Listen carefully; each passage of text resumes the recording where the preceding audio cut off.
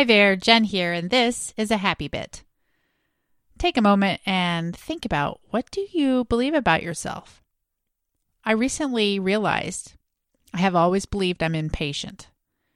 And the day came recently when I said, hey, that belief doesn't serve me anymore. I'm going to get rid of it. I replaced it with another phrase that I kind of like, a little popular phrase.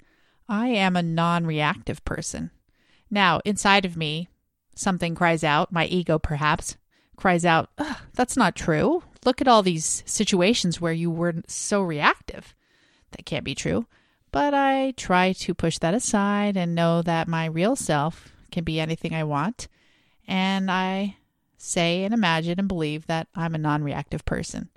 Now, this works because several times recently I've caught myself almost about to be frustrated with one of my kids, and the thought pops right back up.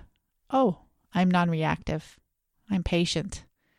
And the more I say this, the more it becomes reality. So, the challenge.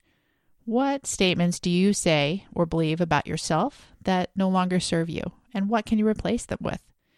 Write it down and journal about it. Spend some time thinking and make those changes. It is amazing. Make it a great day and take care.